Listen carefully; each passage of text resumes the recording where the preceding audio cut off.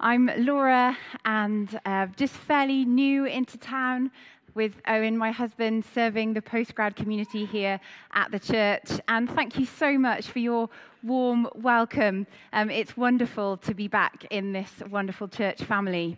And so we're looking today at those words of Jesus in Luke 6. They're wonderful, aren't they? Challenging, reframing words for us this morning. So let's pray together. Lord, we love your word. It is life to us, and oh, how we need it, and oh, how we need you, and oh, how we love you. And so we pray, Holy Spirit, change us this morning, speak to us. We need you. Amen. And so these verses then from Luke chapter 6 are often called the Beatitudes, and Matthew's gospel has a slightly longer version of them. And in Luke here, Jesus sets up these two hugely contrasting experiences of life: lack versus plenty, sorrow versus celebration, being mocked versus being praised, blessing and woe. And here's the unexpected thing about Luke chapter 6, about the Beatitudes. The unexpected thing is that Jesus lines up the blessing with those in that first group who experience lack, who know sorrow and rejection. About 16 years ago, I went on a once-in-a-lifetime holiday with my mum and dad to New York. I was 18, I was just about to start university, and we hadn't really grown up going abroad on holiday, so this was a massive treat. We bought all of the travel guides and looked at all the pictures and planned this 4-day stint that we were going to have in the Big Apple. And what's more, this was sort of my parents' way of lifting my spirits a bit, because my then boyfriend at the time, Owen, who's now my husband, was studying for a whole semester in Montreal in Canada, and I wasn't going to see him for 4 months. And so Mum, Dad, and I, on our second day in New York, we woke up really, really early, and we headed to a place near Fifth Avenue to get pancakes for breakfast, because this was the day that my parents had planned for us to go up the Empire State Building.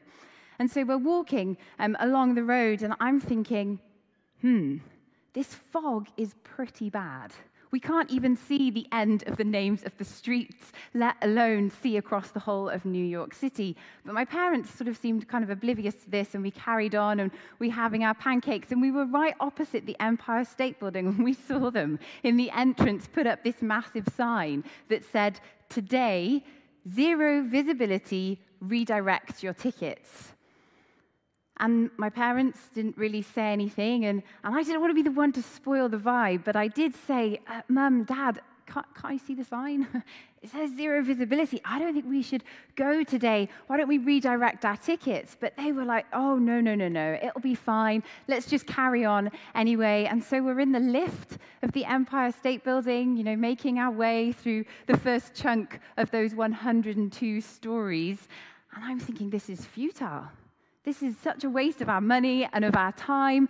I wasn't the only one thinking that, because at story 50 and story 85, we were stopped by members of staff in the Empire State Building saying, excuse me, sir, madam, did you not see the sign? It says 0 visibility. You won't be able to see a thing. But my parents were adamant to proceed.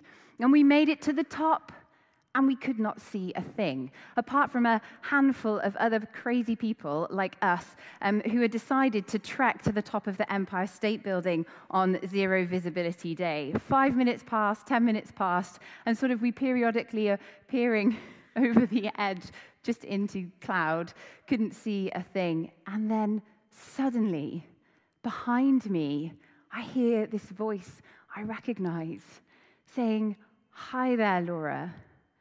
And I spun around, and it was Owen, who had trekked through the night on a coach from Montreal to meet me on top of the Empire State Building. I know, it's a pretty cheesy story.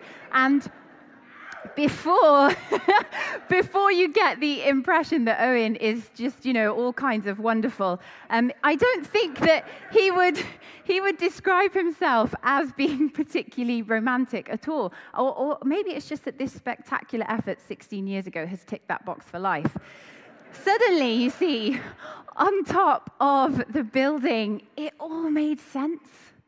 Yes, it was zero visibility. Yes, it seemed to be futile, but little did I know, my parents and Owen had a plan, and actually waiting for me at the top of the Empire State Building was someone whose presence exceeded all my expectations of the trip to New York City. And fortunately, my geography is not that great. The thought hadn't even crossed my mind that New York might be within reach of Owen in Montreal. And do you know what else happened, actually? Although it wasn't forecast, after about 45 minutes of us waiting at the top, suddenly the cloud just lifted, and we could see everything right across the city.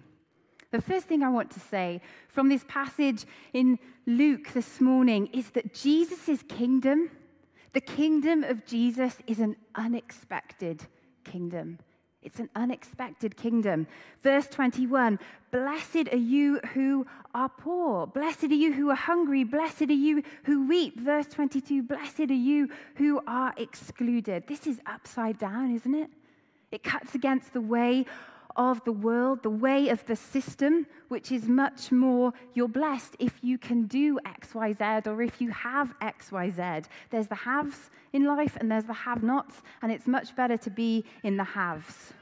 The Beatitudes, these words of Jesus here, they come just off the back of Jesus spending his time. We see this in verses 17 to 19. Jesus spending his time with the needy, with those who, for all sorts of reasons, were the have-nots. And I wonder whether those have-it-alls watched on perplexed. This was not what they expected. And verse 20 tells us that specifically, Jesus looks at his disciples to speak these words.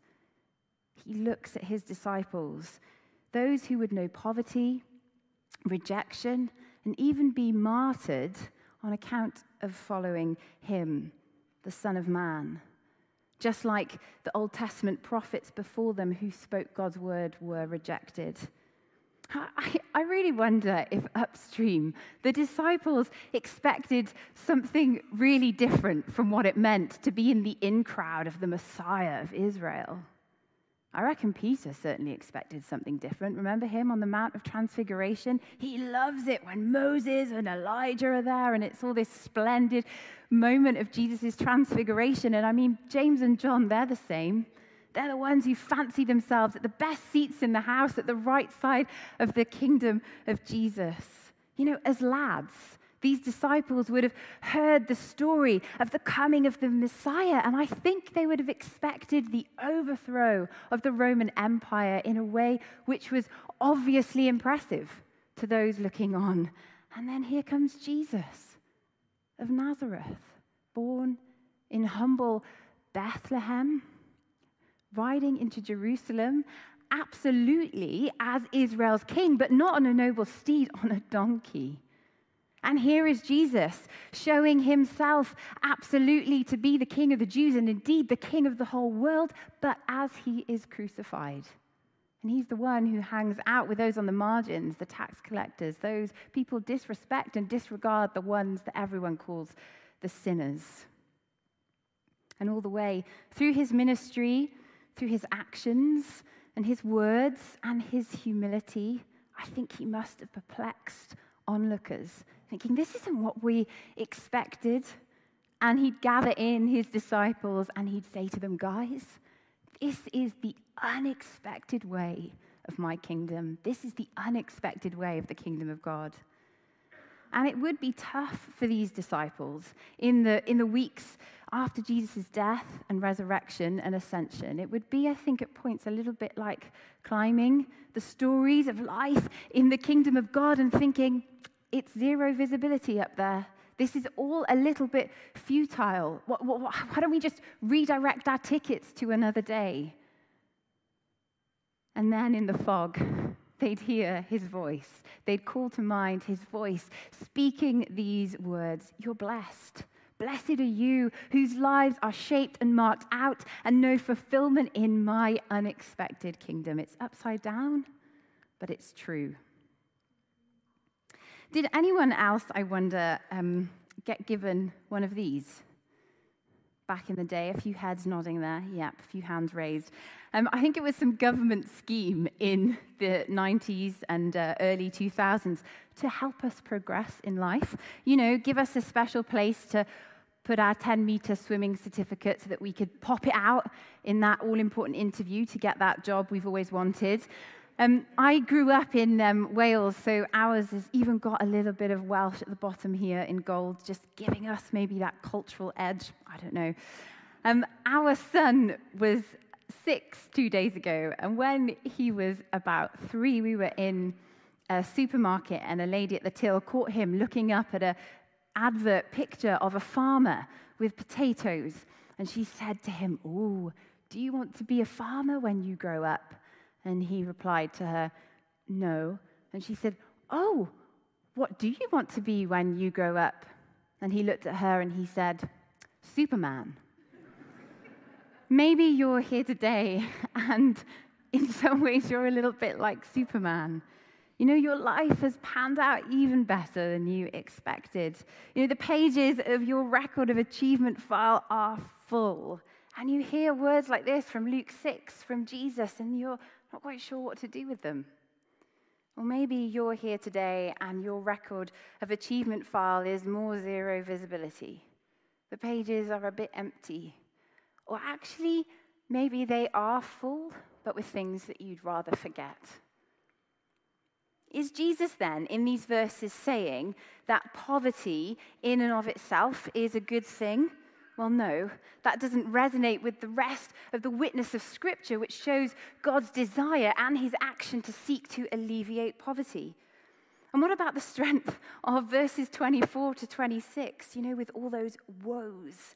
Woe to you who laugh. I mean, as followers of Jesus, is it inherently wrong for us to laugh or to feast? Well, just a chapter later, in chapter 7, verse 34, Jesus makes this self-reference as the Son of Man who came celebrating. And we see him, don't we, throughout the Gospels, participating in and enjoying Jewish festivals. And should we then, verse 26, make sure that we live our lives in such a way that nobody is ever able to speak well of us? Well, no, it's a good thing, isn't it, that those around us might be able to describe us as kind, gentle, and patient. Now, what's going on here is that Jesus is speaking right into our aspirations for life. What do we believe, and where do we believe fullness of life is truly to be found? Now, what is our ultimate fulfillment about? Well, what about our efforts to flourish? What are we living for? What are we storing up our treasures? What about the trajectory that we've set for our lives, or the trajectory that we find ourselves caught up in? What about as Christian parents, the trajectory we set for our children? What about those within our friends, within our church community? What trajectory are we encouraging them in? How tightly do we hold on to our record of achievement file? And when the times are tough, when life is hard, where do we ultimately believe life can be found? And you see Jesus' words here in Luke 6. They upend our expectations. And his blessing challenges what the system around us might merit and value. Jesus, you see, doesn't say, "Blessed are those who've clambered up their way to the top of the system." No, Jesus says, "Blessed are those who find themselves having fallen out the bottom and are in need of the grace of God." And you see, that is all of us, actually, isn't it? Regardless of our experiences, our achievements, our social standing, our background, we all find ourselves this morning in need of Jesus, in need of his grace, in need of his love, in need of being caught in his arms of love and grace. And you see, the thing that matters most in the world, the most beautiful, the most true, the most real thing, is not something that we can achieve. is not something we can earn, is not something that we can collect the little file of certificates for. The biggest truth is that we are loved by our Father in heaven, and he longs to catch us in his arms of grace. This is the gospel, isn't it? This is the gospel of the good news of God's grace to us, that we are all sinners, and it is only through Jesus, his death and his resurrection, that we are saved. This is the gospel, and we see throughout the New Testament that it's often those who more obviously have less who grab a hold of this with two hands, because they seem to understand their need in a way that the lofty and the mighty and the successful perhaps don't. And so maybe we feel, yes, we know this. We know this grace. We've encountered Jesus. We know this wonderful grace of the love of our Father. But it's not just grace which saves us. Once upon a time back then, it's grace which sanctifies us and grace which sustains us in our journey with Jesus daily. We are those who come constantly dependent and in need of him, not able to bring anything to the table, but trusting in his goodness, trusting in his faithfulness. You see, his unexpected kingdom is marked by grace, not merit. It's about receiving his life rather than mapping out our own. It's about our need and his provision. It's about our weakness and his strength. It's about our lack and his love. It's about him and his goodness and us grabbing a hold of the offer of life that he has for us. And so he speaks, Jesus here, unexpected words of comfort to the broken. Hear them this morning. And he speaks words of unexpected challenge to the comfortable.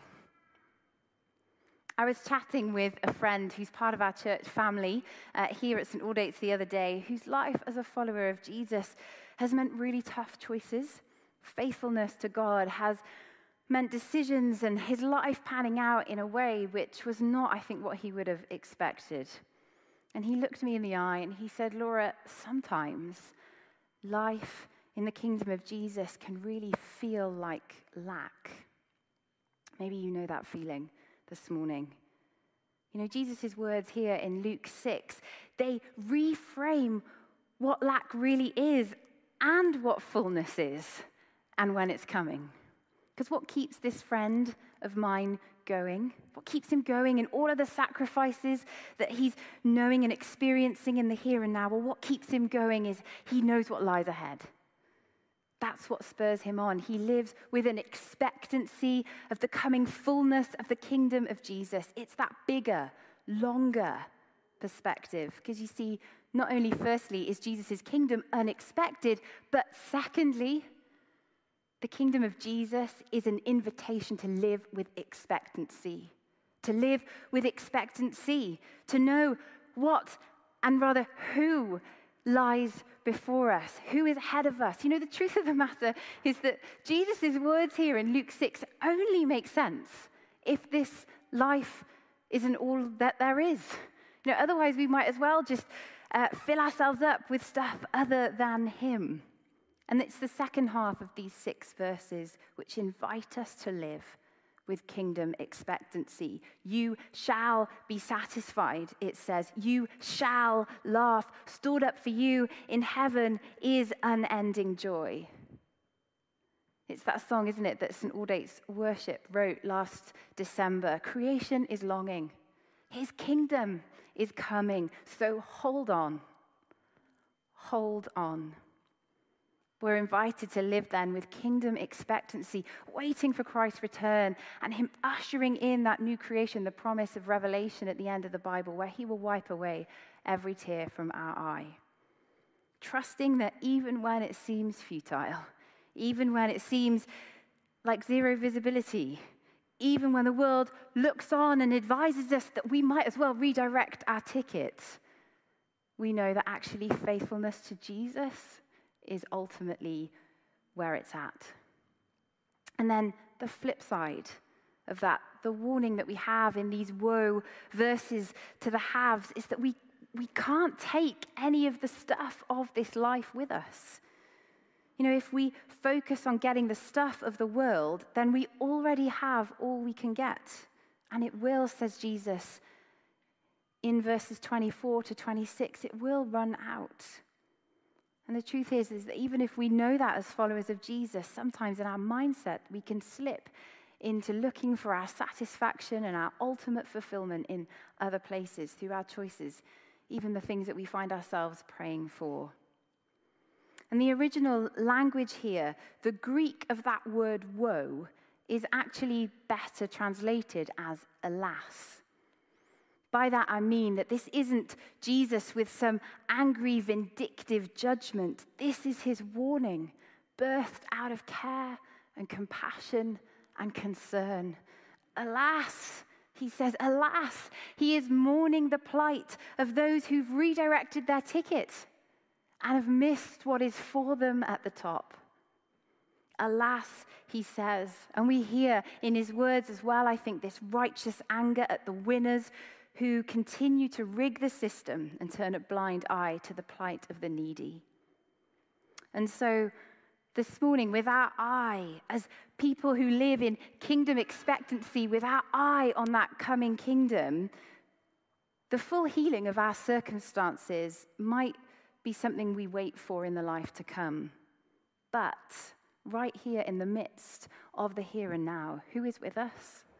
Jesus. He is with us. It is him speaking these words here in these verses to the disciples, pronouncing this blessing of the unexpected kingdom, providing them with these promises so they can live with kingdom expectancy. He is right there in their midst. And so we're not supposed to just live with kingdom expectancy, waiting one day and sort of just holding on in some vague hope. No, we are to live expectant to know him more now. Expectant for that day to come, but expectant that through the power of his Holy Spirit, his presence in our hearts and our lives, changing and transforming us, we might know him closer now, for he is with us. He is the one who is with us. When our file is full, when our file is empty, he is with us. And so this morning, where do you know lack in your life? Where is there lack? And then another question, where do you know fullness? Where is the fullness? Is it wrong for us as followers of Jesus to have certificates in our record of achievement files or to become, excellent at quantum physics? That one was never an option for me. Is it wrong to enjoy celebratory meals or take holidays or laugh with friends or, whatever it might be, play sport? Or no, God gives us good gifts. But this passage reminds us, doesn't it, that these material things can't ultimately fulfill us. Our record of achievement could never make us truly blessed. You see, this is it in a nutshell. These are the words of Jesus to us this morning. Blessing isn't something we achieve. We don't achieve this. We don't strive our way or work our way to get this. Jesus pronounces this in his grace. It's an announcement of his grace and his goodness to those who would grab a hold of him and take a hold of his grace this morning. And he says, in fact, woe to those who achieve a lot, because sometimes our hands are so full with our big fat record of achievement file. And we're so concerned, like I was with the Empire State Building, about visibility that we fail to have the eyes of faith, which remind us that there's so much more going on. And so in your fullness this morning, and many of us, don't we have so much. Thank God for his provision, but let it lead you to be radically generous, to give away, to act in every way in the grace of God. Hold on to your accolades lightly. Work hard, but don't be defined by it. Hold your fullness, all the good gifts, all of them. Hold your fullness before him, surrender it all to him, knowing that it's all grace. Hold your fullness before him and invite him into your lack. For knowing him, you have everything.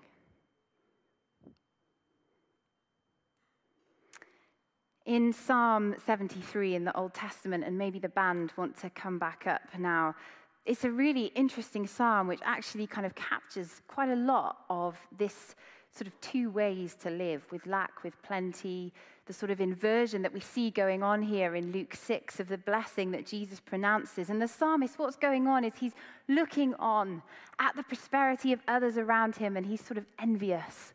And he's wishing that things were like that for him. And then it's like he hears this voice that he recognizes behind him, and the fog lifts, and there's clarity. And he says this in Psalm 73, verse 23, "Nevertheless, I am continually with you. You hold my right hand," and he's speaking of the Lord here. "You guide me with your counsel." And afterwards, here's that kingdom expectancy, and afterwards you will receive me to glory. And then he says, "Whom have I in heaven but you? And on earth have nothing I desire beside you. My flesh and my heart may fail, but God is the strength of my heart and my portion forever." This morning, may God realign and reframe where we think it's at, where we know the ultimate blessing to be. May we bring him our lack, may we bring him our fullness, and may we know that in him and in him alone, there is true blessing, true fulfillment, true satisfaction. May God be the strength of our heart. He is our portion forever. It's unexpected, his kingdom, but it's so good. May we be those who live with kingdom expectancy for what is to come and for his presence tangibly and really with us today. Amen.